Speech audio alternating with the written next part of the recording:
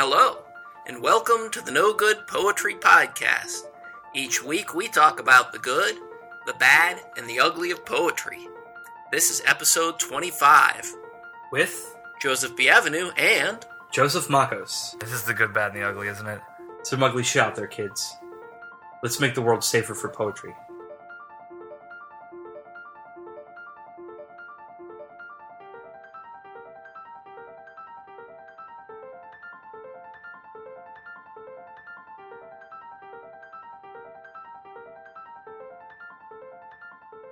So we're back for our second edition of 6 Poets You May Not Have Heard Of. There's a lot of poets that we've never heard of. We are each going to talk about a poet today, Joseph and I, and then later in the episode, our friend Nathan Hawks is going to join us by phone to tell us about 2 poets as well. Indeed, and I'm going to take you to Cleveland, Ohio for 2 poets this time around. No offense to my Cleveland poet friends, but I could probably tell you about 100 poets that you've never heard of because they all live in Cleveland. Because there's lots of poets there. It's the kind of town that breeds poets, you know? Everyone's still drinking Red Label or Schlitz or Stroh's. You know, this time we were at a bar and my friend reminded me that that Stroh's backwards spells shorts. Anyways. Are there any bars where you can look out at the Hart Crane statue while you're drinking? There is a bar that you can see it, actually. Yeah, it's some little bar down, like you go down this hill, and you go down kind of by the river, and then it's like over on the left, there's one bar in the corner there. I want to say it's called Hooples.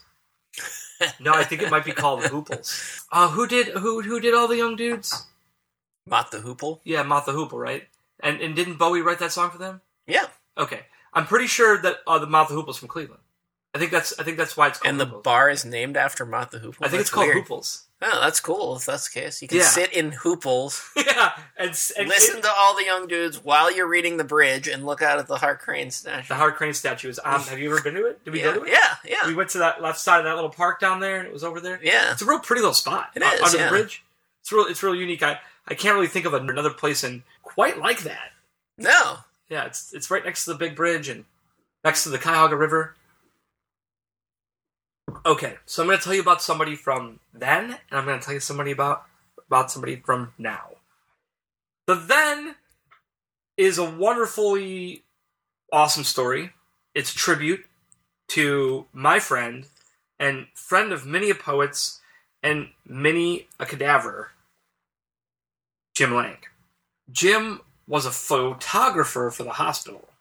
So he photographed all sorts of crazy stuff. Okay, I don't think I knew that. For a living. For a living, that's what he did. And because that's who he was as a poet, and I mean that, like he was a photographer as a poet. Yeah. He did an awesome amount of photography, and, you know, he'd photograph his friends, and he would photograph himself, and he would photograph scenes, and then he would take those photographs and he would make these sort of like really cool broadsides where it would just be a couple cut-up photographs on one side, and then he would lay out some poetry on the other side with sometimes another photo of a poem. They were all crazy, awesome Xerox copies and mimeograph stuff, like on just like his like probably running it off on his lunch break on the copier at the hospital. Yeah, Okay. yeah. So Jim, you know, I can only speak about my experiences with Jim because I know a lot of people had different things with Jim and different relationships with him. And as a poet, as a friend poet, as a photographer, as a coworker, as a father, as a son of a bitch, you know, because Jim was like cantankerous kind of guy, but he would tell you that what he thought he always had some sort of poet talk with Jim was always about poetry. So Jim would think about what he was going to say to you just a little bit extra longer, and then he would say it to you in a poem. So what was kind of his philosophy on poetry? Yeah, I mean, he was all about like it was sort of like this cut up, but fortuitous cut up, and it was like this real particular kind of type of like poetry for the people. But it was all like he would take certain lines and make them lowercase and things, and he would play with I mean, it was all like very visual, but done in this way that kind of got you thinking about things a little bit differently and broken up a little bit differently and doing the same thing as what they were doing in the mimeograph revolution, but doing it on like a real like a real cool level. He like a real kind of like sly level. He had this thing called Bagazine. And Bagazine, and I know they have. I know Johnny has X-Ray Books. He has got Bagazine going on out there in San Francisco too. But I think Lang was doing Bagazine a long time, and you know he used to send the Bagazine every month over to his friend Mike Basinski at Buffalo. At he was running the old books, rare books thing at Buffalo. Bagazine was like this thing where Jim would just get bags. You know, it would be a bag, and it would just be it would be like. It would have like some poems in it by like him and his friends and like. Oh, I thought you were saying it was printed on a bag. No. In a bag. It would come every time. It would come in a different type of bag, and it would be like this weird, and it would have incense in it and tea and stickers and it was like this like thing that he would just give out. Whether you wanted it or not, he would give it out. He would pass it out to people. He was an extraordinary guy who did so much work and made so many magazines and had and did so many of these broadsides, and then he would mail stuff to people, and he would have these like mail poems, that whole tradition of mail poem work too. Yeah. He had all that, and he took pictures of his friends, and so kind of documented the Cleveland poetry scene at the time. Jim's the first picture in Hotel Poem, which is the photographs on film by Charlotte Mann, documentation of 50-some poets of Cleveland. And that's Lang is in here in the first photograph. So to give you some idea, maybe I could give you this. I'll read this piece because it seems like a good thing to read. Feedback, talk back, read walking the ties between rails 1 and 2 or 2 and 1. Iamb, a trochee, and allegro speed lost in thought, allowed by the steely lines that need no attention to keep you on track, like the safety of a night bed during sleep between waking and ghost towns with the vanished sinew of orange bears. Nice. That's Jim. But then he would take it, and then he would make it into a visual poem. Oh, wow. So on the side of it. Maybe we'll be able to post some of this, but it's kind of one column that looks sort of like what you would expect a poem to be, and then the others are kind of, you would read down the page on them. They're just single line, 1 letter per line, and then there's a little curved one on the side too. Right. Pretty something different. Oh, and he's holding a camera at himself in the photo that's too. His photo. Okay, nice. So let me say something to that. The poet who works in the visual tradition, and I think that's what it comes down to, or what is a different approach. It's like, when you have that other sort of visual tradition in your work, when it comes through, it's like tapping into a different, I guess is like, some of us work in the visual tradition, some of us work in the oral tradition, the performative tradition, but like Jim was definitely like a visual tradition, sort of poet. I think if I remember correctly, I'm not too sure if it was like for a few years or a little while, Jim ran across the border and hung out, and I'm pretty sure this is true. If someone wants to call me on this, they can, but pretty sure Jim, for like a season or something, he worked at Coach House. Okay. Up in Toronto. Yeah. Or I think it was in Toronto, yeah. Wherever it was in Canada. But Jim worked up at BP Nickel, when BP Nickel was editor. Oh, okay, nice. So he was up there doing, so he kind of pulls from that, tradition, that Rust Belt, around the lake, kind of like, I don't know, it's something that handed over from the Canadians, this very particular type of tradition. But Lang has a, you can go to at, we'll put the link up. Yep, Lang as in Jim. That's our Facebook tribute page for Jim, and there's a ton of stuff. Do you want to maybe read at least one more poem from him? I do. This is sort of... You can read more than one if you want, but no, this one's at least good. One more. This one's good. This one's good. Of course, the tires go flat as it sees a service station. No emergency, no life insurance, no warning, no problem, no sense. Later, huge purple curtains at the laundromat drag a woman into the dryer by the hooks. She spins slowly like a Duncan, in time to wonder why, about what's obvious to anyone else. She's saved. Help, help. The memory isn't accurate. Not a lesson. The curtains outlive the last death. She never sees coming either, by definition.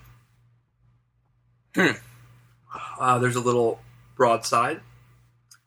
See if I can throw another piece up in here. Yeah. I'm just grabbing at random from the link site because there's so much stuff up here. Talk of weather, and weather is spelled W-H-E-T-H-E-R. I picked up a hitchhiker during the winds, blackouts, and floods. One dinosaur tree twisted, heaved, shook, torqued, sheared against the black sky, and stood stretched the next morning, yawned, lucky. The scared rider jumped coffee, scrambled branches, and skidded puddles. The dark eye from under the bed feared what home left without him. I like that one, yeah. So you can go on here and there's tons of stuff, just photocopied cut-ups, pictures and poems and some pretty cool stuff for sure. I'm going to grab language poems. Language poems, like L-A-N-G-W-A-G-E. Language. 72 photos. So this is these pieces are a little different. See, what these pieces are this is another thing that he would do with broadsides, is he would make broadsides, and then he would take those broadsides and he would put them in public, and then he would take pictures of them. Okay. So I like that idea. So he would make these pieces and then incorporate them. And he did digital collage too, where he would incorporate digital little pieces, with different things. Let's read this one. It's called Barroom. Barroom. Parody of testosterone, drunk poet society, macho, tight rope. See how drunk you can get in public on legal opiate and still perform for the feds. A place to get stiff with the boys and want to be boys, frightening or irrelevant to kids, and lactating women, the natural poets, a room worn, without home to maintain, the hopeless who quit for the day or for good. Never a poem made drunk or stoned, but lots while walking the short, tight rope up to it. Drunkenness can make for good reading, especially of other words. Definitely sounds like a lot of poetry readings I've been to. Yeah. Yeah, so that's him being not critical, I guess, just pretty observant of the thing that happens. But yeah, it sounds like he kind of did try a lot of different things. I think even just the ones you've read are all doing very different things. A couple of those sounded a little more experimental. Yeah. Where the other two are more just kind of observational of something, which is nice too. But I think he went back in that. I think he went back into this real truncated language thing too. More visual stuff. This is Bree posted. This is one of my favorite pieces of him. I should set this in letterpress type and do a broadside of this. Love means you can't do without lack of consent. Love means you can't do without lack of consent. Sell division and profit in friendship. The profit in the poverties of friendship. Sell division and profit in the poverties of friendship. Sell division. Yeah. I don't know. It's cool. Well, cool. Yeah, no. It's a sort of a reductive, it kind of circles back on itself like a figure eight. So yeah, Lang. I met Lang and all those cats at the West 25th Street bookstore on the near west side of Cleveland by the West Side Market, right there on West 25th in Lorraine. They welcomed me into their circle. Right after, when I moved back to Cleveland, 2000-ish, 2003, I think, after UMass, and I would go and drop in on them and just meet them all and hang out with them. And it was one of those bookstores where you could still dig and find cool old shit and it was next to nothing, I got up to Cleveland last weekend because I was doing the book fair, the Bound book fair, Museum of Contemporary Art, where there was different bookmakers and people from around the country This is the third year going up and doing it, and there's all these different, it's regional, but it's people. I think I might come the farthest of anybody. I think everyone's like New York and Chicago and Detroit and in that Pittsburgh little and triangle over there. Yeah, the Rust Belt. I'm not too sure who else is coming further, but I came up and did a Mimeo pop-up and met a bunch of people, and it was cool because I was with this one next to these one risograph guys, and then I was next to, on the other side, I was next to RA and this young lady who I met named Zena Smith. And, yeah. And so this is a chapbook? Yeah, and, I was just like, here's the thing. I talked to her all weekend, and she was just really with it.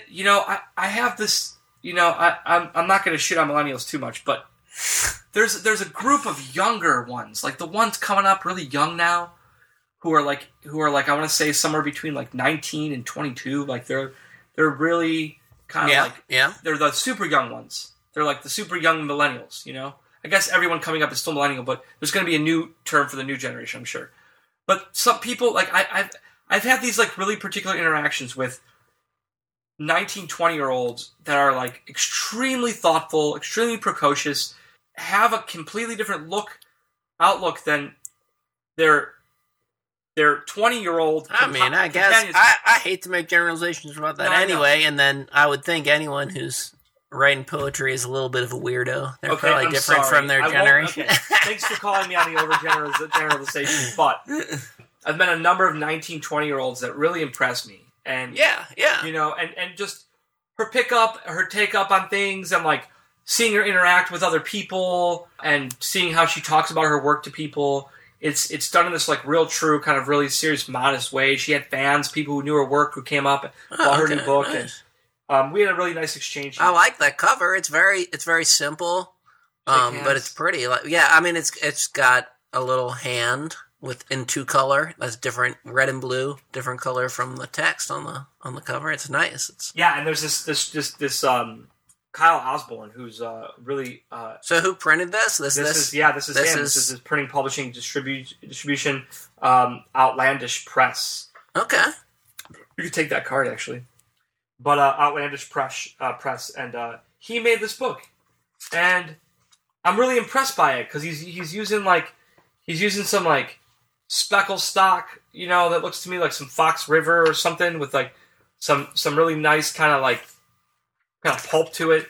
And that cover stock looks nice, yeah. It's just a nice production. It's a 5x7 book, so he stepped out a little bit and like didn't worry about staying in the same standard. Sorry, staying in the standard of books. They decided to make it a little smaller. It's a real pretty book, and I just started reading it at breakfast today.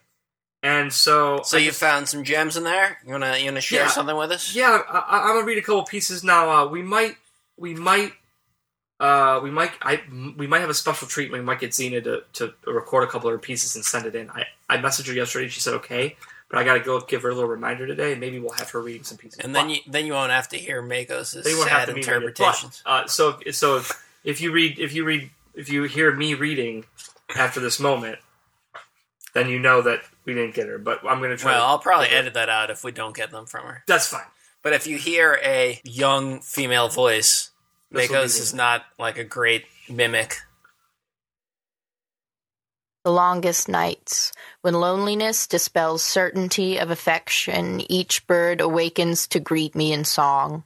The daylight pale and ungainly as a newborn horse, stretching thin limbs through my drawn blinds, finds a path towards my eyelids, my weak links. Each patch of velvet darkness, a wet mouth, stuffing cotton into mine, sucking my resolve out like bone marrow, teeth marks of pillowcase and wrinkled sheet working red trails into my thighs, softness cutting softness. Pearls of sore tears, sand slips between the caverns of consciousness and wisdom. I wish to sleep forever, in truest form, least sinister of deaths yet. Self-preservation greets most unwelcome acquaintance, face of day. Oncoming gold, a chariot racing towards my lips, glossed by banana meat and wax. In a stained glass portrait of the starving artist, I reflect bruised purple and jaundice yellow as a visage. Left in the puddles are feathers from bathers long gone with the dusk. In the picture, it is only the haunting of those tits and lips I see, but I deem it a work of genius through gritted teeth to please a jailer, a clever darling. My eye sparks like a tin can hit with a credible shot, and the ricochet kills any compassion in my voice. The night is Tijuana hot and just as slutty, so I stick to myself, an irreverent blessing from a fallen angel, a snake oil vendor. Let it be known, and from known to understood, I am trying to reach you. But if I don't, let it be fucked. I can only afford so many stamps. I like the end of it. Yeah. The thing is these young poets, like, I see the way her words are on the page, and I really think she's got some potential, and I really think that she's, she can tell she reads. You can tell she's a reader. You can tell that she's, she's starting off somewhere. I think this is like her third chapbook, So that sounds like maybe we will be seeing a full collection from her sometime soon if this is her third chapbook, huh? Yeah, I think she might have a perfect bound book out already. But I think she went back to a chapbook. I think that's what she did. For her third book, she did a chapbook again, which is it's important to be doing the chapbooks and beside the. Yeah, maybe one more to leave us with. The air is thicker than burning river hot sauce. This first of day 3:30 cigarette will make me buzz. 14 again, and I'm having none of it. Hit after, my mind wanders off the cliff. I can't focus on a damn thing, other than the anywhere of not here. I should be writing orange journals on a porch outside of Tucson, but I'm across country, here for love and ruin, by plague of boredom and complacency, upwind of uninspired apathy under the daunting moisture of Lake Erie summer. Stab me with sweet needles. Prick my potential till it expels end times, and I sit up, covered in tonight's sweat, tomorrow morning. I like that one. Yeah. There's a certain sound to it, and I read it faster, and I think it sounds like a real fucking serious poem that way. I don't know. No, I did like that one. Xena, well, I think we're going to get her to record. We'll see what happens. Yeah, that'd be nice. But either way. Yeah, either way. So you gave us 2 Cleveland poets, and that's good. And I think you're right. I mean, I think, like a lot of cities, New Orleans is kind of like that, New Orleans is kind of like that. But I think a lot of those poets, it's hard for them to get a lot of attention outside of their own city. But that's no reflection on the quality of the poetry. It's just hard to get that stuff out there in a way where people pay attention to it. No, and that's the kind of climate that bred the mimeograph revolution. Yeah, so, just like breaking into the church basement and like printing 100 zines, 100 fanzines, or 100 mimeograph, basically fanzines and poetry books, and just kicking them out by the next day and just letting them go. Yeah. Okay, so you have 2 poets that we've never heard of that have 350-page books. Well, these are poets you may not have heard of. One of whom is because I don't think he has a lot of work in English. The other because he just kind of unfortunately fell into obscurity, and we'll kind of get into that. But I'm going to start with another Italian poet. I know I talked about an Italian poet last time, Amelia Rosselli, and in fact, this poet, Antonio Porta, he actually translated some of Amelia Rosselli's English poems into Italian as well, so he's got a connection to the one we talked about last time. And I've just been really fascinated with this 60s, 70s movement of Italian poetry, a lot of which is really great, but for some reason there's little of it that made its way into English. And even in Italian, this particular book, it's called Piercing the Page, and it's a selected poems of Antonio Porta, put out by Otis Books, Seismicity Editions from Otis College of Art and Design in L.A. There's a lot of interest in Italian poets in L.A. for some reason. But I was watching an interview with the editor who put this together. Maybe the Italian film connection? I don't know. I don't know that there's a direct connection there. I don't know why it is that LA has such a fascination with it. But I was watching a video with this editor, Gian-Maria Novi, and he was saying that even in Italy, because a lot of these poets, they really kind of like what you were talking about with a lot of poets in Cleveland, but I think a lot of these poets in Italy, they really put these things out in small editions, and there really weren't a lot of copies out there. So most of this was out of print, and even in Italy was not really available until he put this collection together. So it's a nice little book. Cool. And I think it's, kind of nice looking too. They did a good job designing it. But Antonio Porta, he was another one of these members of the Neo-Avanguardia. He was one of the younger members of the Novissimi poets.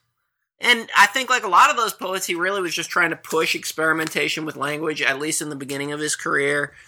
He was originally, his name was Leo Palazzi, and he was from Milan, but there was a famous Milanese poet, Carlo Porta, so he changed his name to Antonio Porta to honor Carlo Porta. But I think there was also this kind of statement of he was very anti-personal poetry, and like a lot of these members of this group were, just anti-personal, anti-representative poetry. It was more about language as an object. He talks about poetry of things a lot, and it being the words there as an object and being experimental with that. And not really being about communication so much as being about association of words and images and letting that stand out as poetry. He also talked about poetry as being a terrorist activity and a poem being like a bomb bringing light into a room. That sounds really familiar. Who else talked about that? Yeah, I mean, I think a lot of people that are pushing that kind of experimentation said similar imageries, and I think it's true, right? I mean, that's kind of the advantage of doing experimental poetry that is, yeah. Well, that's very Marinetti of it. Well, yeah, there's a connection to there. Okay, and was he writing in the 60s? Yeah, so most of this is the 60s. These poems span from 1958 till his death in 1989. I think actually some of the later ones in here were actually not published till after his death. And his later work is a little more lyric and traditional. I don't think I'm going to read any of that today. But I'm going to read some of his more experimental stuff from the beginning, and then read one kind of in the middle period where he's doing things that are more like poetic lists. And there's a really good essay by Umberto Eco in the back of this, actually talking about his poetic lists and how they fit into the tradition of classical lists, but how they also diverge from that as well, and it's kind of interesting. But I don't know. I really like him. I think it's really interesting, and I don't think it's someone many people have read. So this is one from maybe kind of the earlier period. The nice thing, if you look at this book, you can see the Italian, but I'm not going to read the Italian. I'm going to read the English translation. And this one's translated by Paul Vangelesti, who's translated a lot of these poets and who also lives in L.A. But this book has a collection of different translations. Some of the poems are translated by different people. It's just kind of the best translations of this poet. Vegetables, animals. That dear, watchful forehead penetrated in its surroundings in the vast meadow, circularly galloping, set out in flight, grabbing long grasses on every side until the hemlock grass petrified him. The tree stretched the bones, seeking space among the trees. By a slight tuft of a palm, it surpassed the forest's height. 2 rangers left a mark on that one, which to the axe marks the point of attack. The yellow insect crept in the tree's high leaves, lavish as lake, dawdling. Red and curved like an ivory bridge, the hornbill's beak came to splatter its back. That flower leaves and petals opened to an incredible width. They could hold hummingbirds and heavy swarms of insects. Thick-headed and bungling, snapping it off, the explorer wreaks with rough fingers havoc. That rat, needle-like eye sharpened, fixed on a fast cloud that swelled rising, exploded hissing rough feathers through the air. Desert rat, caught in the open by a watchful falcon, was ripped apart. The bird, the thickness of the bush forgot, sucked a very long worm from the sod. Two rascally friends lying in wait, succeeding in piercing its throat, nailing the prey in its beak, halfway in, halfway out. Yeah. Wow. Some strong imagery.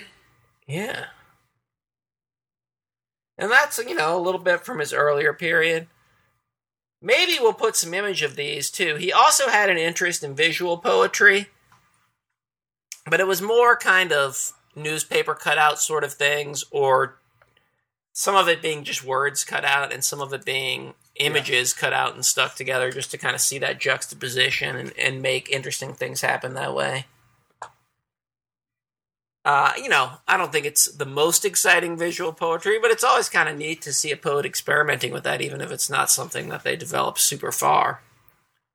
Yeah. Yeah. Yeah, it's always nice to see a little few pieces of that in the canon. Yeah. I mean, not everyone has that. But I guess kind of in his mid-career, he got to these poems that were a lot of list poems that are kind of nice. So I thought I'd read one of those. This is this is one, again, this is another Paul Vangelisty translated one, which I like. It's maybe one of the shorter of the list poems, so maybe I can actually read the whole thing. It's from a book that I think I had multiple of these that were all just numbered. It's called As If It Were a Rhythm. They use hooks. They order beans. They love music. They dance in a circle. They leave through the windows. They open the trapdoor. They change position. They check the schedule full of medicine. They hang from the ceiling. They use scissors. They stamp on the lid. They descend from above. They stretch their underwear. They run with whips. They shake their manes. They suck sugar. They stand flies. The little wings are transparent. The springs snap. If the hook doesn't hold, they use bananas. One can smell the odor. They seal the envelopes. They empty the jugs. While descending in a hurry, they hook them with a stick. They rise from the chairs. They sink their teeth into the kids. They take off their shoes. They follow the score. They go take a bath. They come back through the window. They bend over the toilet. They leave the church. They fall out of chairs. They pour slowly. They kick others around. They sink their fingers in. They get lost in the forest. They resew their lips. They slip on the snow. They stick their fingers in. They adhere with honey transfixed by a needle. They fold up their tails. They jump on the roofs. They run to the airport. They dry them with the skins on. They seal the cracks. They lick strawberries. They drink urine. They slip out of orbit. They pet dogs. They gasp with a wheeze. They put on all the headlights. They engage the gears. They raise the flags. They shake out the basin. They wave the plane. They prepare the sand. They manicure their nails. They slit the testicles. If they become pregnant, they bend forward. The feet come out first. They hit with the hand. They make little packages. They climb on crows. They descend on wings. They sharpen the points. They shove harder. They shove them faster. They even out the holes. They get up at 4. They walk them to the door. They watch them from above. If they become blue, they raise the ladders with a well-made knot. They are tight on the legs. They watch one another. They jump on the wires. They go down into the lake. They paint some numbers. They decipher some telegrams. They use stakes. They wait for a shower. They paint on the wall. They inject cement. They stick out their lips. They give birth once more. They sprinkle the hair. They squeeze him tightly. They cable ahead. They glide upwards. They bar the windows. They resell the skins. They get out in little pieces. They sew them up in sacks. They sleep until 5. They open places to sleep. They seal carefully. They knead with sweat. They pour hot water. They weigh more. They are careful to be elegant. There is a flowered wall. There are velvet shirts. They prepare the cement. They stick some windows in. Sitting on the hill, a string of slobber drips with swollen paws. They need light.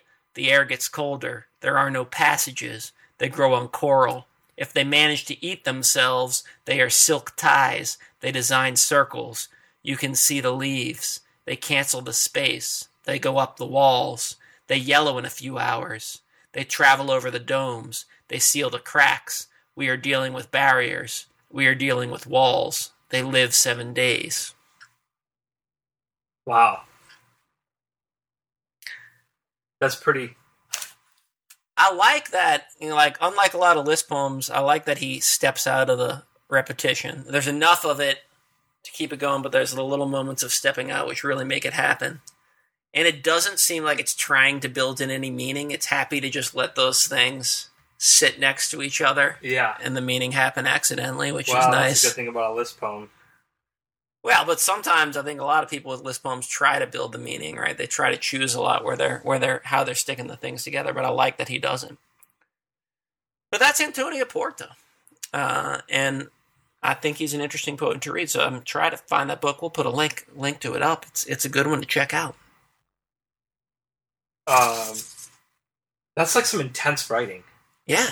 Well, let's go. I mean, was it like what year? I mean, what year was that? Does it have a year on that poem? On that particular poem, let's see. I bet we've at least got a general year if we don't know exactly.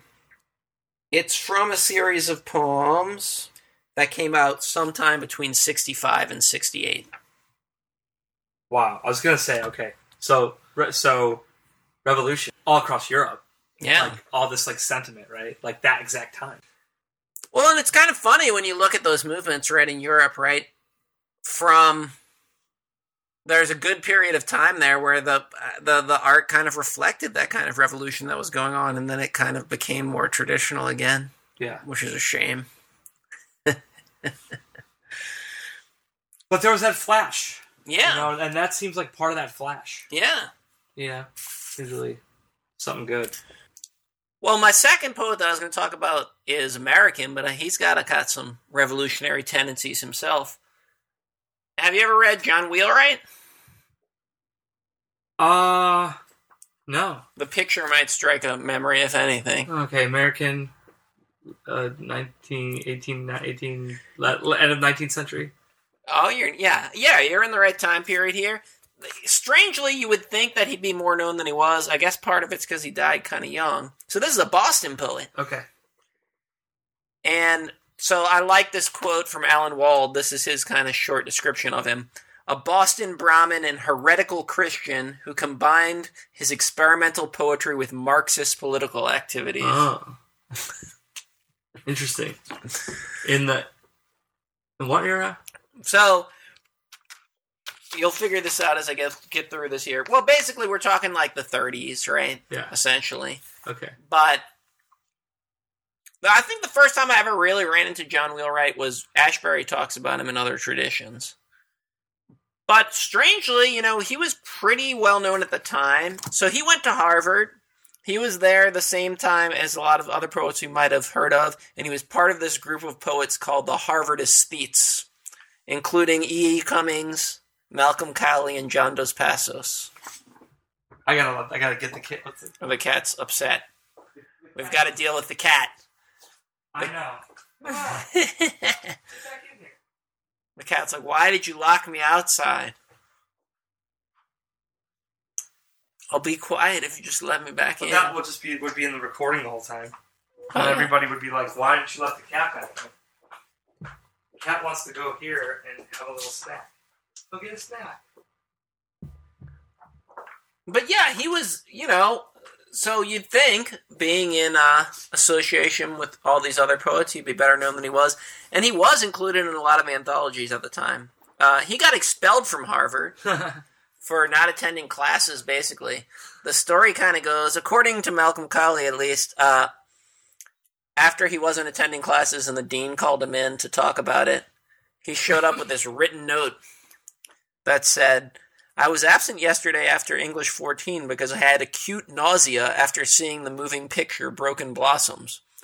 But he had this thick Boston accent, So he spelled nausea some crazy way, like Gnossia or something. So the dean was just like, no, that's it. So Kylo used to always say he got expelled for misspelling nausea. Which maybe that's true. I don't know. That's pretty funny.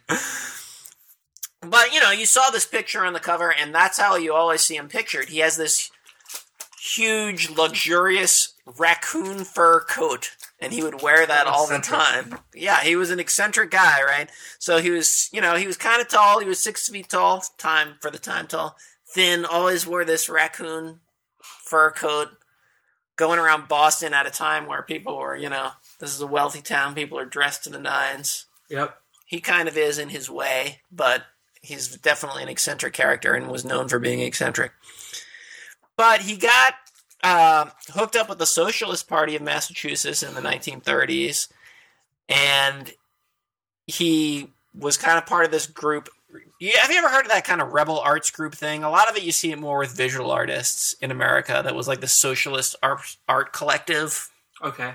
He was kind of hooked up with that, but on the writing end, and they would distribute literature to the masses and try to use that as like a tool to promote socialism. Wow. We had mixed feelings about it, but he definitely worked with that a lot, and he was, he was very Christian, and he came from this New England background. He had famous, old New England relatives and all of that. And that's a big part of his poetry, and Christianity is a big part of his poetry, but it kind of got somewhat replaced as time went on with his ideas about socialism a lot. But he continued to be eccentric, and there's a funny story that he went to a protest wearing his big raccoon fur coat, and someone came up to him and was like, "Do you really think that's appropriate? We're at a socialist rally here. That's not really the appropriate dress for this." What do you say? And he responded, "But I needed to keep warm." Yeah, that's a good... Yeah. It's Boston. It's pretty cool. Yeah. That's a good answer. And he worked with Fairfield Porter on that magazine Arise. And this is a quote Porter had about him. That there was a party, they were going to a fancy Boston party where everyone was all dressed in tuxedos and all that. And he said, Wheelwright came to the car in fancy dinner clothes with his raccoon coat on, carrying a soapbox. We stopped on a corner in Roxbury, and Wheelwright stepped out, put the soapbox up, and started orating to the passerbys. So that's kind of how Wheelwright was, He was... That's pretty Dada, Kurt Schwitters of him. Like, Schwitters would, stop in the middle of the road and pull out his paints and, open up his, portfolio, and he would, drop, a drop of green ink. He's like, number 432 needed green ink, whatever. That's a terrible Schwitters because he's, German, but, I want to hear you do a German accent, yeah. But, Whatever. I don't think I can quite do a German accent, but... Yeah, but he would do crazy stuff like that. He was at Yaddo for a little while, the literary colony, and he got kicked out of there too. He got kicked out of Yaddo? Yeah. Apparently people were upset because he was in the bathroom all day, taking a really long bath. He was just hanging out in the tub, eating bananas while contemplating a little black Buddha statue that he bought. That sounds great. But people got upset, and so he got kicked out of Yaddo. Because I think it might have been the only bathroom or something. What? That's pretty good, though. He's in the 30s. He's just sitting in the tub, eating bananas. Contemplating Buddha? Yeah. This guy sounds like a quack, man. But yeah, and his poetry is, I think, pretty amazing. He only published 3 poetry collections during his lifetime. His first one was in 1933, The Rock and the Shell, and then another one in 1938, Mirrors of Venus, which is kind of cool. I think I'm going to read one from that. It's a collection of sonnets, but it's a novel told in sonnets form. Oh, wow. In sonnet form. It's pretty... Who else does it? Does someone else do that? It's a little loose conception of a novel, but there's certainly a plot that runs through it. And there's an introduction introducing all the sonnets. And I'll show you when to read it. After each sonnet, then there's another footnote beneath the sonnet explaining part of the sonnet. It's kind of cool. Wow. That sounds pretty cool. A footnote. And then he had one more that was after he had really gotten into socialism, called Political Self-Portrait in 1940. And then he died really young. He died in 1941. He was hit by a drunk driver at the intersection of Mass Ave and Beacon Street. What? Yeah. Wow. So he was pretty young. I've definitely been to that corner. Oh, I'm sure. Yeah. You measuring something over here? Yeah, I was just measuring how long this is. Just making sure. All right, let's put the measuring tape away. Okay. We're I'm good. And so, I don't know, he didn't get a lot of attention because of that initially, but then the Selected Poems was published in 1941 after his death, but I think a lot of people didn't pay attention to that. But then New Directions made a re-release. Put out this one that I have here, this Collected Poems, and they put that out in 1972. But I just don't think it got that much attention, right? I mean, some people definitely noticed it, but it didn't get that far. Kenneth Patchen liked it, and he said, "When recorders begin the work of sorting the chaff from the wheat, the name of John Wheelwright should find its way to a great many lips." Nice. So that's a pretty nice person to have Kenneth Patchen say that about you, right? I mean, I like all his poetry, but those first two books especially are interesting because he does have this kind of Christian thing going on. Not kind of. There's some heavy Christian stuff going on, but in this very weird sort of mystical way. And then especially as he starts to get some of these other... He has these kind of opulent, decadent aesthetic ideas. The imagery is really ornate in his poetry, and it kind of merges with this Christian mysticism, and it's got this really interesting thing going on. Okay. So, I don't know. Let's hear a couple poems from him here. Sure. So this first one, I'm not really going to read the whole thing of this, but in his first collection, some of my favorite poems of his are these really long poems. I don't even know if you can call them poems, because they cut in and out between these kind of prose parts and parts that are actually poetry. But the imagery is so ornate and so wonderful, and it feels like something kind of hermetic, like you're supposed to understand what all these imagery adds up to. So this is the beginning of this one called North Atlantic Passage. And the first section is called The Argument, and there's actually this whole prose section before what I'm about to read. I'm not going to read all that prose stuff, but if you're reading it, I mean, it's just this great, wonderful, weird amalgam of things. Opal black, iridescent with rainbows. Rainbows opalescent from rainbows' reflections, the while the liquescent rainbow's crescent fades, surface on surface, pressed down, weighted together, solid under the sky, stretching undulous, like pavements lustrous of houses of prayer, of banqueting, black marble pavements veined with green, creamy foam, bullets in embryo, clustering round a cold bullet mold. Ah, leaden dragon, in those claws of yours, you prison flawless bubbles of crystal, toss them with your teeth. You wash and crash about through leaden water, yet never smash nor flaw the fashing balls. Over volcanic waves spray falls like wind-blown waterfalls, the spray veils caves, the caves may spin with chrysoprase in gimlets of electric light. All good bottles are blistered in bubbles, cracked seeds of bottle glass could be set with pearl and platinum. From mirrored caves of radiance, scimitar cleaves scimitar. Above the sandy plains which stretch below, Venusberg, Xanadu, red-bearded Rip Van Winkle's mountain, Ararat, the assassin's mountain, the Sinai of Prometheus, Christ's. Peace on thy hill, Jerusalem. Across the plains the echeloned and reinforced salient flank headlong advances, stiffening hanks of molasses candy, of plagues, conquest, ravenous religions, prairie fires, out over arid vales and ranges, out beneath exulent fans of dominance, over in pounding mallets of conflict, across like ambushed savages, the lank shoots of fleeting, melting, persisting, disappearing, melted, gone. Gone the shreds of that marauding ardor, the arcs, crescents of phosphorescence, the mallet, the scythe, swords, the sheathed scimitar. We lift up our eyes into the hills from whence come sloppy waves are left. Is that all? Whence but from hills come nostalgia to fill the eyes with tears. Let us cross the river and rest under the shade of trees. And that's just a little section of this, that Long goes work. on for pages. Really? It's a super long poem.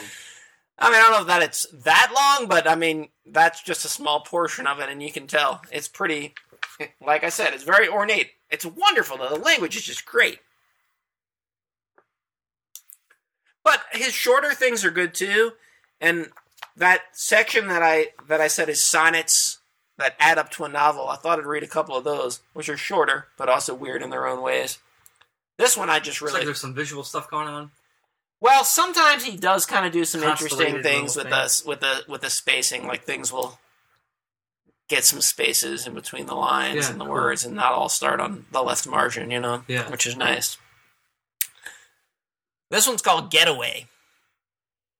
Bounteous creation. Baking soda cures headaches.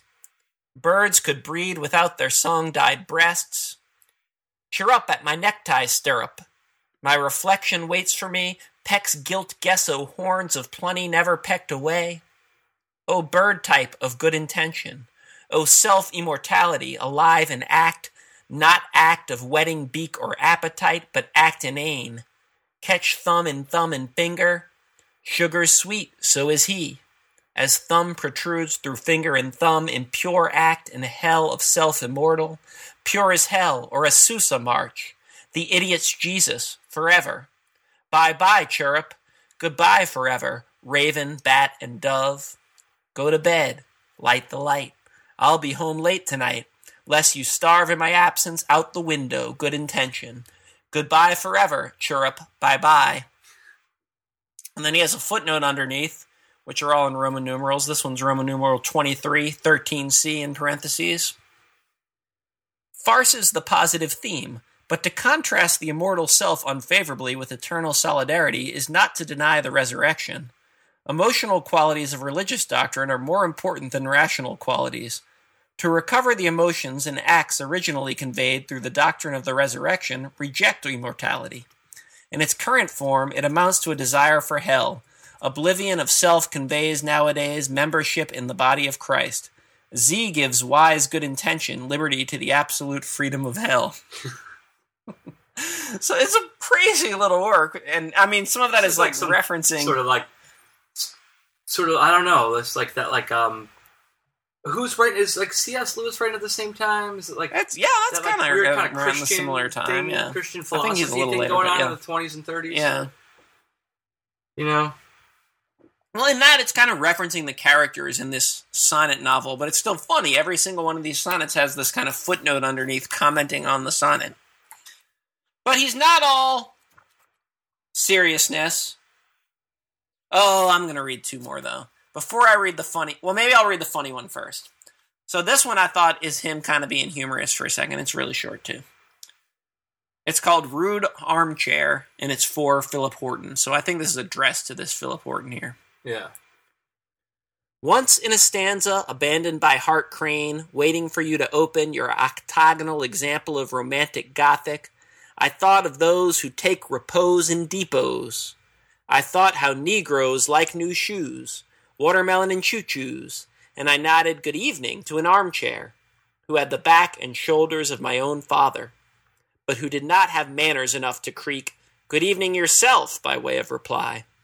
But at least it did not, as you did, produce that unemployed Salvation Army Santa Claus dressed up like Ezra Pound. Whoa. It's a little dig in Ezra Pound there at the end. Wow.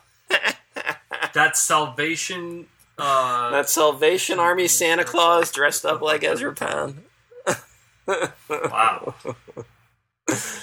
I like that tradition of kind of, insulting other poets in your poem. It's kind That's of pretty nice. good. I like him. That he insulted Ezra Pound. I like him. All right, but I wanted to read one more short one that I like that's just really pretty, I think. In the bathtub, the Memna scene. Away in this chambered secret, I'll draw sound out of its cistern. Pavement sealed and drink life water from rivuleted water, life of here excluded wind and sun. intrude your person, knock or voice without a message of great joy or doom. I'll answer your sweet rattle with unfond silence, or present at your fond touch a hollow turtle shell or vacant snakeskin. So, I mean, John Wheelwright, I think, is just whatever you make of the meaning of his poetry. He's just this beautiful, weird poet, and I think you should all read him. I know. I feel like he showed up in like one of those American history or modern poets anthologies. That's very possible. Yeah, maybe he shows up in the Joris Rothenberg anthology. That could be. Yeah. I think that's probably where I ran into him, but I never quite dug too deep. He sounds pretty. Yeah, you should check him out, man. And he's always wearing that raccoon fur coat. I want a raccoon fur coat. I mean, I would definitely wear it out maybe once or twice, but it would be hard in New Orleans. It would be hard in New Orleans. But there's that tradition, right? What of the ancient tradition of the Christos fools would wear fur coats in the summer to prove that they were mad. Is that really what it was? Yeah. I don't think that's what he was doing. It's cold in Boston. It's cold in Boston. And they were like telling him that he shouldn't like wear his shit out. I guess so. But listeners, we are not done yet. We are about to have a visitor by phone, Nathan Hawks, who's going to share with us two of his own poets he thinks he has not heard of. What's he going to call? Is he calling? Is he calling? Is he calling? Is that him now? Hi, guys. Where are you dialing in from? I'm dialing in from Chicago, Illinois. How's it up there in September? Well, today it was like 80 degrees, which is really hot for us. So we're sweating. But I know that must sound funny to y'all in New Orleans. I think we're probably about the same temperature at this point. A little breezy down here, so things have been nice. Yeah, we've had a really mild summer, and but it's hanging on, so it's kind of nice actually. Cool. So we're doing our segment here on two poets you've never heard of, and two poets you probably haven't heard of. You probably haven't heard of. 6 poets you probably haven't heard of, but you're giving us 2 of them. You're giving us 2. 2 of 6, one third of the equation. Correct. So who are you going to talk about today? So I'm going to talk about 2 non-English language poets. One is a Japanese poet named Chika Sagawa, and the other is a French language poet, Joyce Mansour. So maybe I'll start with Sagawa. All right, I've never heard of this poet at all. I'm interested. Yeah, I mean, Chika Sagawa is sort of just coming into English, and I had never heard of Chika Sagawa until I picked up a collected poems translated by Sawako Nakayasu and published by Canarium Books, which is like an independent press. Yeah, I like their press. Yeah, they do some good stuff, right? And they published this in 2015. And I think I picked it up like not long after it came out on the recommendation of my friend James Shea. Okay, and I started reading it until just this last year, and it's really, really remarkable and lovely material.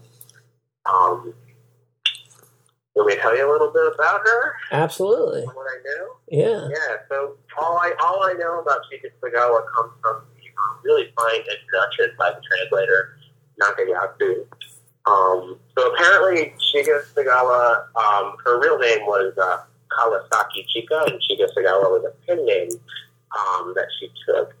She was born in 1911 and sort of came of age when Japanese artists and writers were starting to look at, the West, and especially she was involved with a circle that was very influenced by the modernist movements like Dada and Futurism. Oh, okay, cool. I didn't even know that made it to Japan. I didn't even know that really made it to Japan. Yeah, I mean, it was, all this, late 19th century French writing symbolists were just being translated into Japanese, and there was a kind of, apparently, just based on the little bit I've read, apparently there was a real deep interest in some of these Western trends at this time. And this is the 1930s. She was born in 1911, moved from Hokkaido to Tokyo in 1929 or 1930, and starts publishing right away in 1930 with some of the sort of small avant-garde groups who were, already trying to incorporate what they could, get from the West into their work.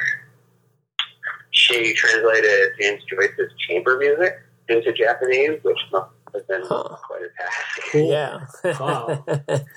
And so apparently based on the introduction, the incorporation of Western modes, and even like Western vocabulary words was fairly controversial in Japanese poetry. And there was always this kind of debate as to like who went too far. But the translator points out that Sagawa was kind of exceptional in the way she was able to straddle and contrast elements of Japanese verse and Western verse. So I'm just going to read this little passage I thought was kind of right on point in that regard from the introduction. So this is the translator talking. She says, one of the most interesting aspects of Sagawa's work is the way she straddles so many contrasting elements, east and west, nature and the urban, archaic and brand new poetic lexicons. It is perhaps her deftness at managing this dislocated, tenuous ground that gives her work so much currency, even so many years after her death. While many Japanese people were struggling with their complex feelings about the way Western culture was rushing into Japan, Sagawa seems to have embraced it. In this prose text that the translator had been talking about, called Wind Passing Between Trees, Sagawa writes, it is not so much about searching for boundaries, but rather the precise snapping together of the infinite illusions on either side of that single line with the cross-sections of a leaping field of vision. And yet the highs and lows of the artistic rhythm are determined by whether that field of vision is near or far. So there you have it, this kind of, weaving together of things across different boundaries is sort of what the translator drawn our attention to, which creates a kind of field of vision. So I picked a poem that might be fun to read. Oh, yeah. Now I'm excited to hear this. This sounds interesting. Yeah. You want to hear a poem? Yeah, absolutely. So here's a short poem. Most of her poems are pretty short. A poem called Opal. It's like a mineral. Pausing in front of the entrance and peering into the window, looking back repeatedly, the twilight going home. A sluggish waltz is played by the river. The sound of clogs beats upon the wall. Damp air flows past my cheek, and a cloud crosses the puddle. My vision is about to come to a halt. I just love the play of the senses in that poem, the sound, touch, the vision, all mixing together there. Yeah. Exhausting each other. I mean, I can feel the kind of traditional aspects of it, but it seems much more centered in the self. Sure. Than I would expect from Japanese poetry. Yeah. I mean, especially the way it sort of narrows in on the first person in that last line. Kind of startling, actually. Sadly, she died when she was like 26. 24. Oh, wow. She died of stomach cancer, and it was January 1936. And like right after she died, a Japanese writer edited a collection of her poetry, but then like her work sort of disappeared apparently, in part because of like an increased sort of nationalism that was part of World War II. Yeah. Where, writers and artists who were incorporating, non-Japanese elements in their work were very, very much sort of shunned it for a while. No, I mean, that's so early. It's so early for her to be doing that too. I mean, I don't even. Right. I think of like. I mean, I even think of like Mishima, and that's so much later, and that's fiction, which is easier to do that with, and he's still got a lot of flack for being more Western as a writer. I can't. I mean, it's hard for me to even imagine in the 30s. I know. It's startling, right? I mean, I don't quite know too much about her biography except what's in the intro here, but apparently she just fell in with the right. I mean, she was obviously a gifted, precocious young writer, and she sort of just fell in with the right crowd at the right time. But yeah, it's remarkable. Do you have another one you could read for us? Yeah, I got one, maybe two more short ones. Oh yeah, absolutely. This is a sweet one. I love the title. Please cover me with dirt every year. Weird. Listlessly walking silently, clinging to the honeysuckle on the hedge, crouched beside the road. Oh, decrepit old winter. The hair on your head has dried, and those who walk upon it have died too, along with their memories. Wow. Yeah, I mean, she turns the kind of seasonal nature, element of Japanese poetry a little on its head there. It's so dark and kind of bitter. I think, that was on her mind already at a young age. Yeah, I wasn't thinking these poems are coming from like a 23-year-old or 22 or however old she is when she's writing them. Right. Yeah, somewhere between age 18 and 24. I mean, she didn't have much time in there. It's amazing. It is. Well, I'd really be interested to see. I don't know. I would love to talk to someone who's read her poetry in Japanese, because my understanding always has been of a lot of traditional Asian poetry that it's so much the interplay of the characters and them having multiple meanings. Or complex meanings, not so much multiple meanings, but yeah, kind of multiple meanings.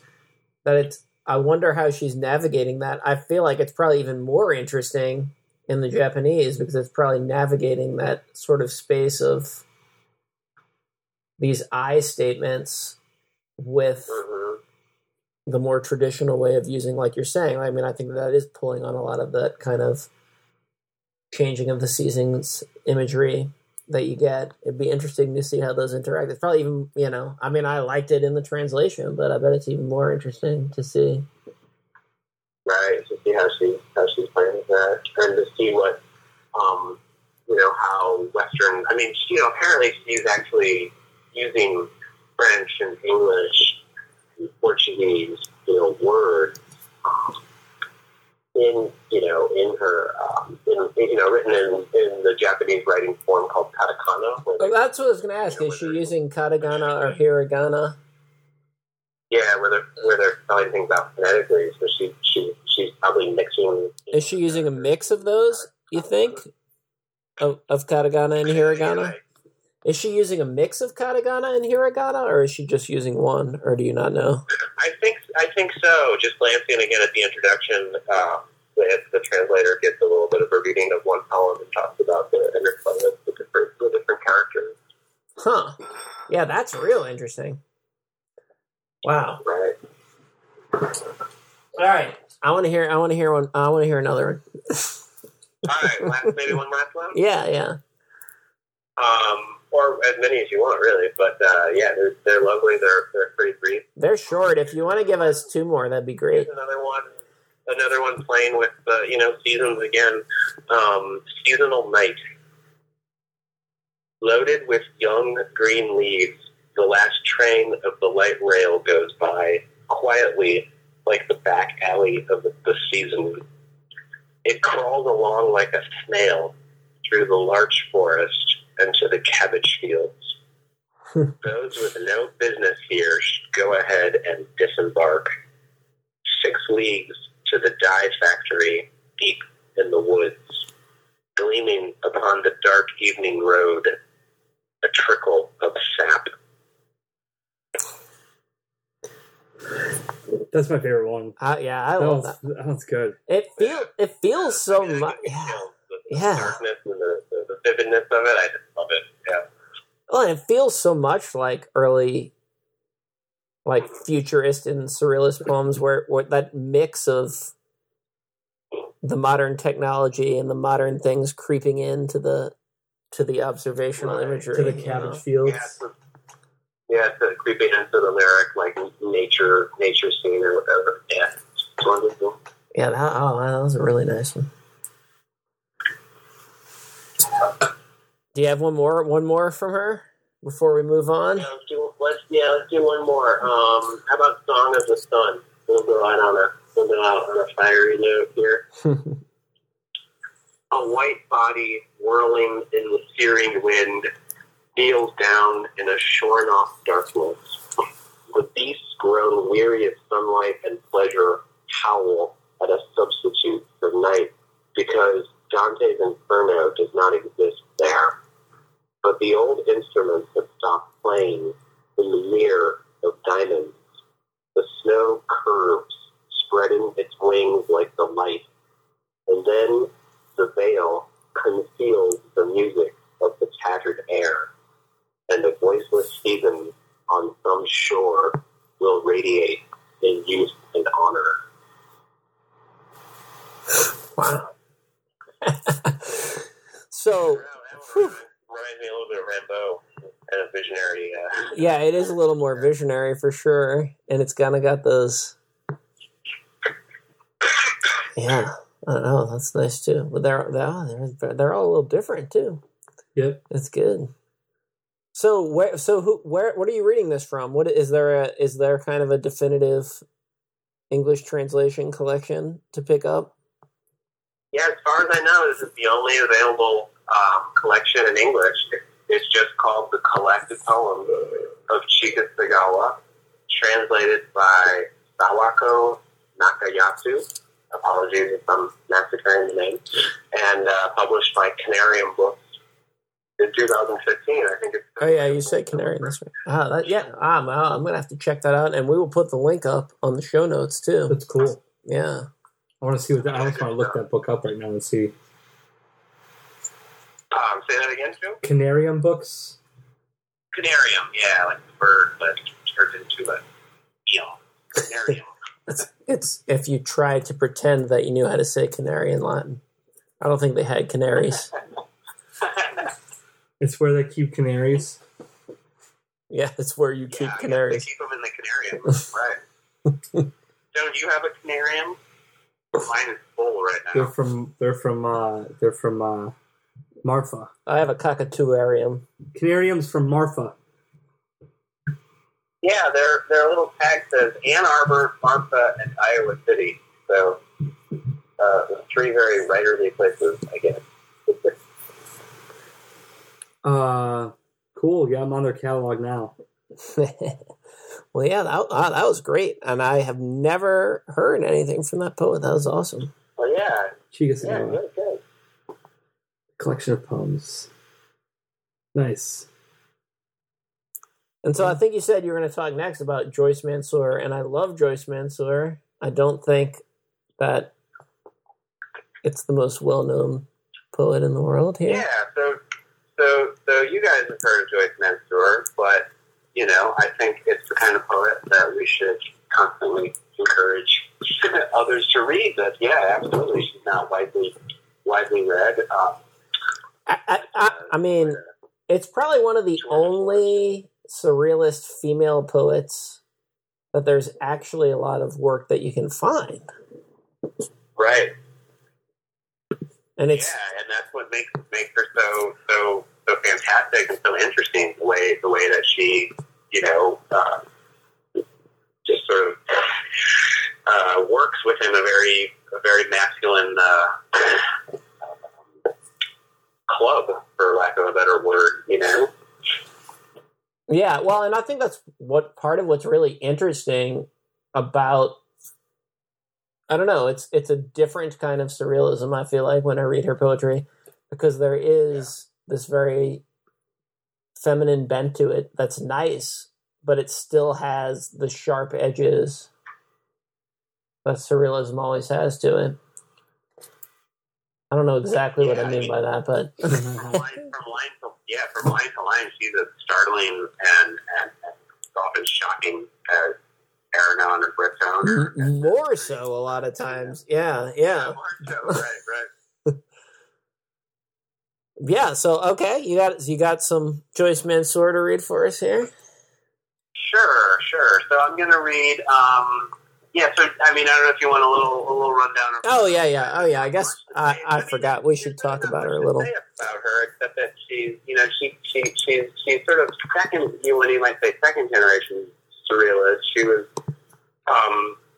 very much born into an international family. She was born in England, but grew up in Cairo, and grew up bilingual, French and English, but so she's sort of a francophone Egyptian. It's a kind of weird identity. Yeah. But in the 1950s, after marrying a second husband, she began publishing. She met Andre Breton in 1953, apparently, and from that point on, really, put out an impressive amount of both poetry and, well, not both, just poetry, prose works and plays. And so I have this wonderful edition that Black Widow Press put out, which is called Essential Poems and Writing, Joyce Mansour. So it's not everything. Yeah. I don't think everything quite been translated. And by the way, she did translate her own work since she was bilingual, but these translations, I believe, are all done by a translator named Serge Gavronsky. So to give him credit. Sweet. So I'll read a little bit. Her work, a lot of her work is written in series. So it's sort of like a book with a title, and then you just have like a succession of 20, 30, 40 pages of short little poetic blobs that may be linked or may not be, but they sort of coexist under the same title. So I'll just read a couple bits from her first book, which was called Cri, or Screams, and then I'll jump to a later book and do some other ones. Here's the first couple bits of Cri. I love your stockings holding your legs. I love your corset embracing your quivering body, your wrinkles, your dancing breasts, your hungry look, your old age against my taut body, your shame before my all-knowing eyes, your dresses smelling of your body's decay, all that final revenge on men who turned me away. The snail snagged into my astral jaw, the horns growing behind my ears, my bleeding wounds that never heal, my blood turning to water, dissolving, embalming. I choke my children to satisfy their whims. All that makes of me your Lord and God. Wow. Two more little bits from Cri, or Screams. The blind games of your hands on my trembling breast, the slow movements of your paralyzed tongue in my pathetic ears, all my beauty drowned in your hollow eyes, death in your belly eating my brain, all that makes of me a queer young lady. There's a man sick with 1,000 hiccups, a man shaken by others' thoughts, defined by his shadow always following, ready to eat him in a sunless second, ready to become master of his flesh, ready to drag him through outer space, a fruitless man, become a star. So that's four sections of the first book, Screams. Wow, those are like really. I mean, I didn't remember those. There's something really subversive about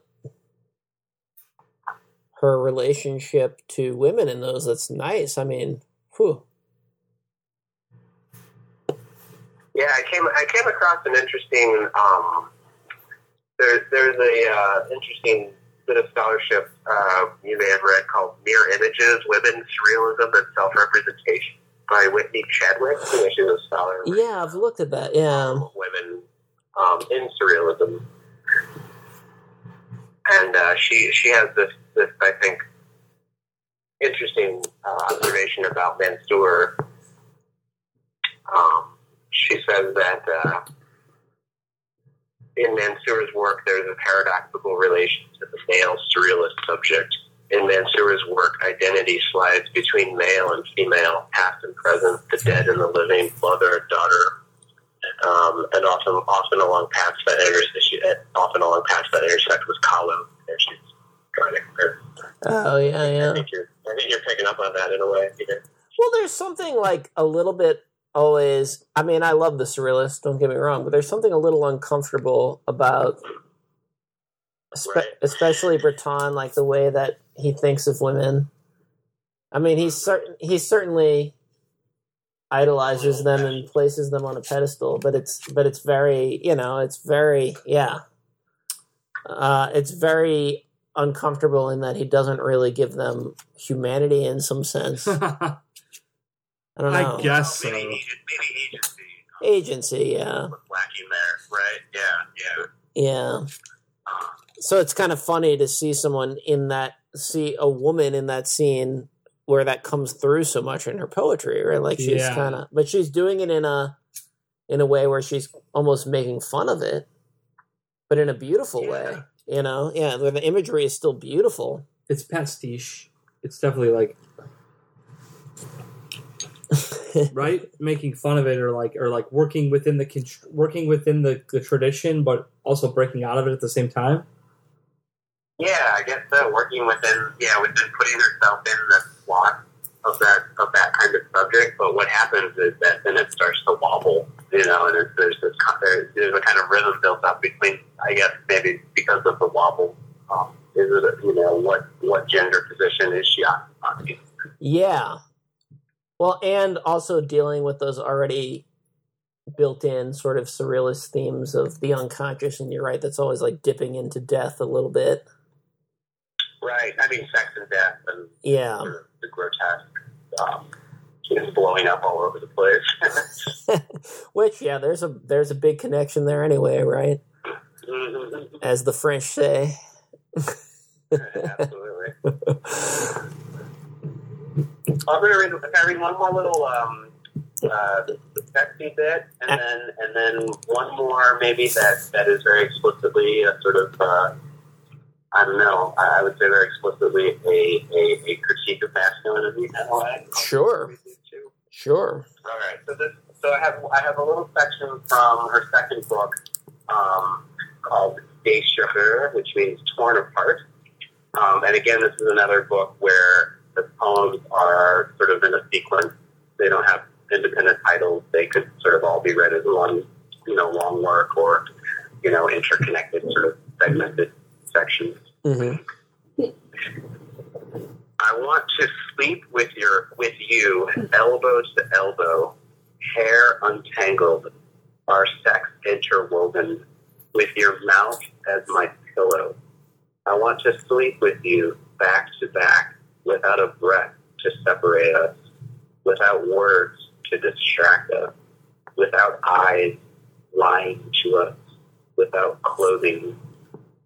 I want to sleep with you, breast against breast, tense and sweaty, shining with 1,000 spasms, consumed by the mad inertia of ecstasy, spread eagled on your shadow, hammered by your tongue, and die happy, stuck in the rabbit's rotten teeth.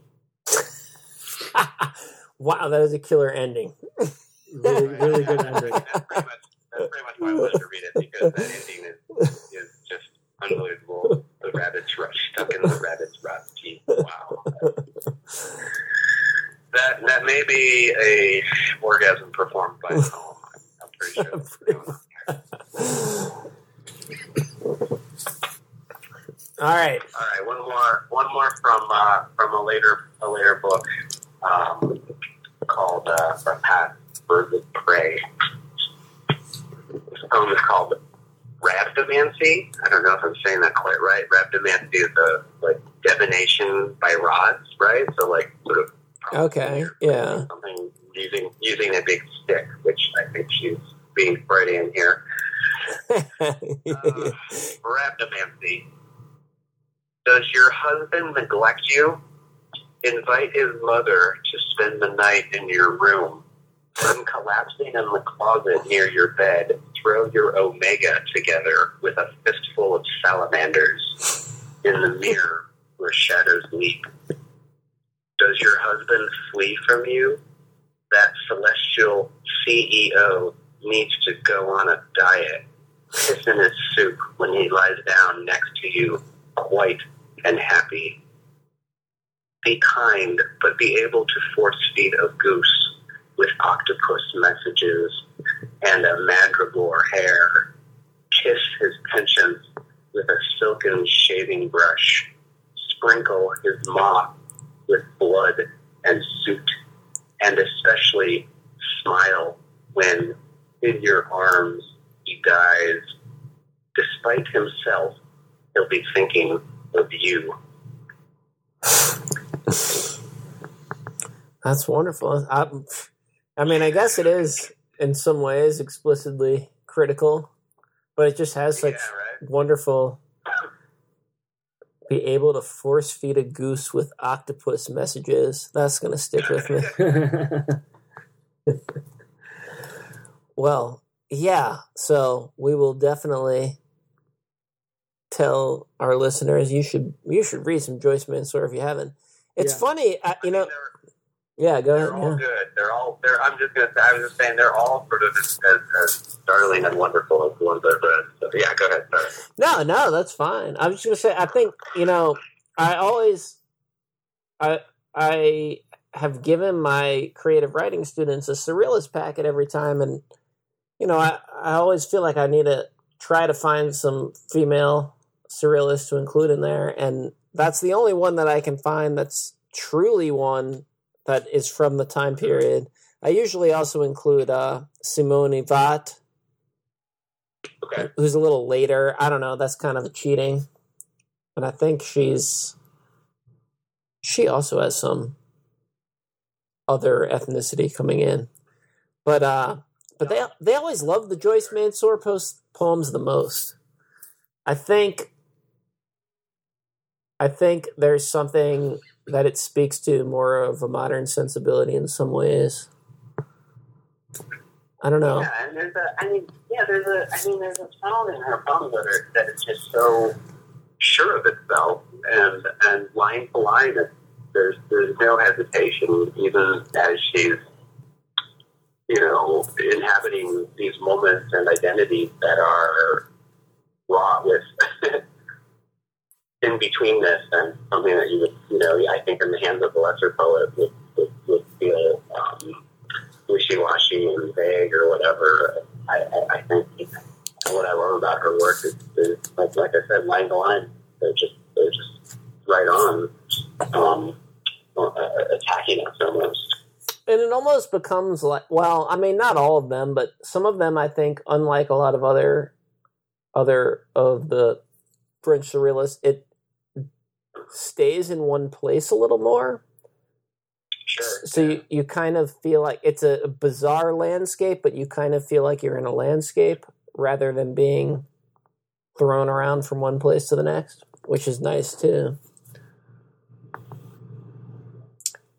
Well, those were two really interesting and great poets. Yeah. Yeah. It's a lot of. Hopefully you can find a link to Black Widow Press. Who Black Widow's been wonderful, putting out all kinds of neglected surrealist texts. Yeah, we know them. Yeah, I know. Yeah, well, we talked about them. I think the last 6 poets we did which was on your advice. I talked about Bernard Bador, and yeah, right. Yeah, but yeah, they at Crescent City Books here in New Orleans, they carry all of Black Widow's things because Joe Phillips owns the bookstore. Yeah. So that's wonderful. And in fact, we're real excited because Marianne Cause is coming to read here Next at week. the beginning of the month. Oh, wow. Which is going to be nice. That's wonderful.